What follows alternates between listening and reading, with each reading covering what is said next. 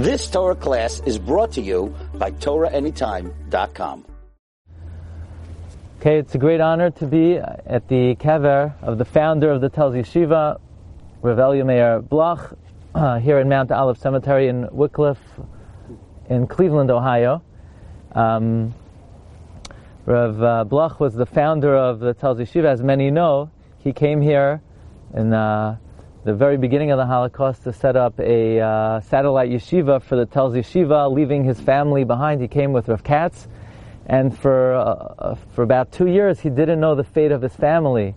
And during the course of that time, he immersed himself completely in building Torah until he got the fateful news of what happened to his mishpacha, and he realized he had to start the yeshiva over again from scratch. So here, Hagoyin Hanifla Marbetz Torah V'Loichem L'Chamas Hashem Mechula L'Mayased Mechoila L'Mayased HaYeshiva HaGdoila V'HaKadosha the Telz, Cleveland, Ohio, Rav Elia Meir Bloch Ben Hagoyin, Rav Yosef Yehuda Bloch. His mother was the daughter of Blazer Gordon. We had the zchus to be at his kever. Blazer Gordon is buried in England. Now, Rav Bloch was born on Simchas Torah in 1894, and for Kamat, for 59 years, his life was a life of Simchas HaTorah. He was niftak in 1955, and he came to this country, and he built the Telz Yeshiva not to have an American yeshiva, but to have the European-style yeshiva here on American shores. And he chose Cleveland. Cleveland was a very seat of Reform Jewry, and he felt that here he could create a tremendous mapecha and really influence the Jewish people in America, which, if I could personally say, the feel of the city of Cleveland is different than other cities because the hashpah of the yeshiva is really felt and reverberates throughout the city, and that's due to the Mesiras Nefesh of Rav Elia Meir Bloch. So we're going to go into the Oyhel. And it's interesting.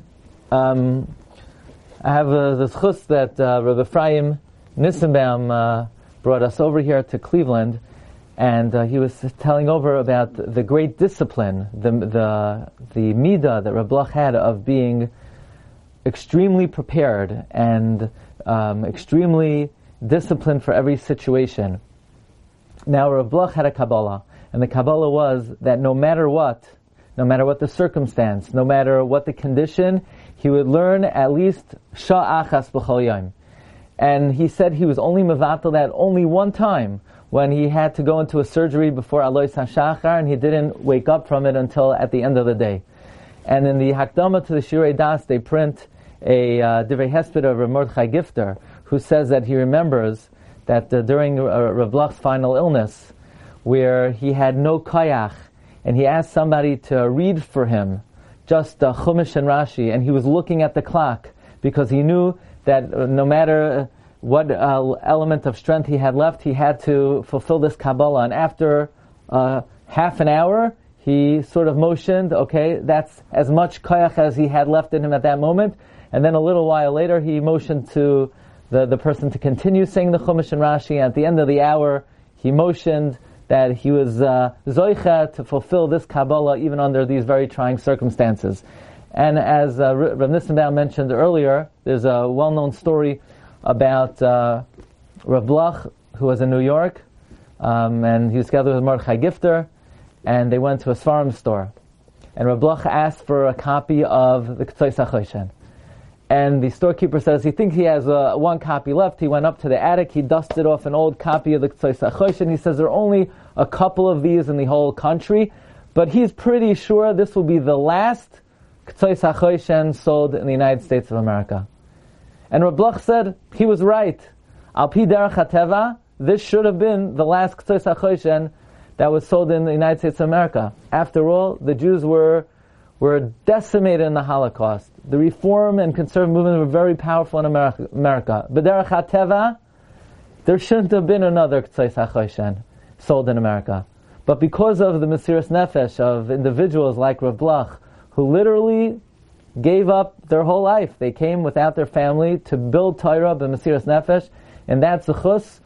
Torah continues on today because Torah doesn't follow the regular laws of nature.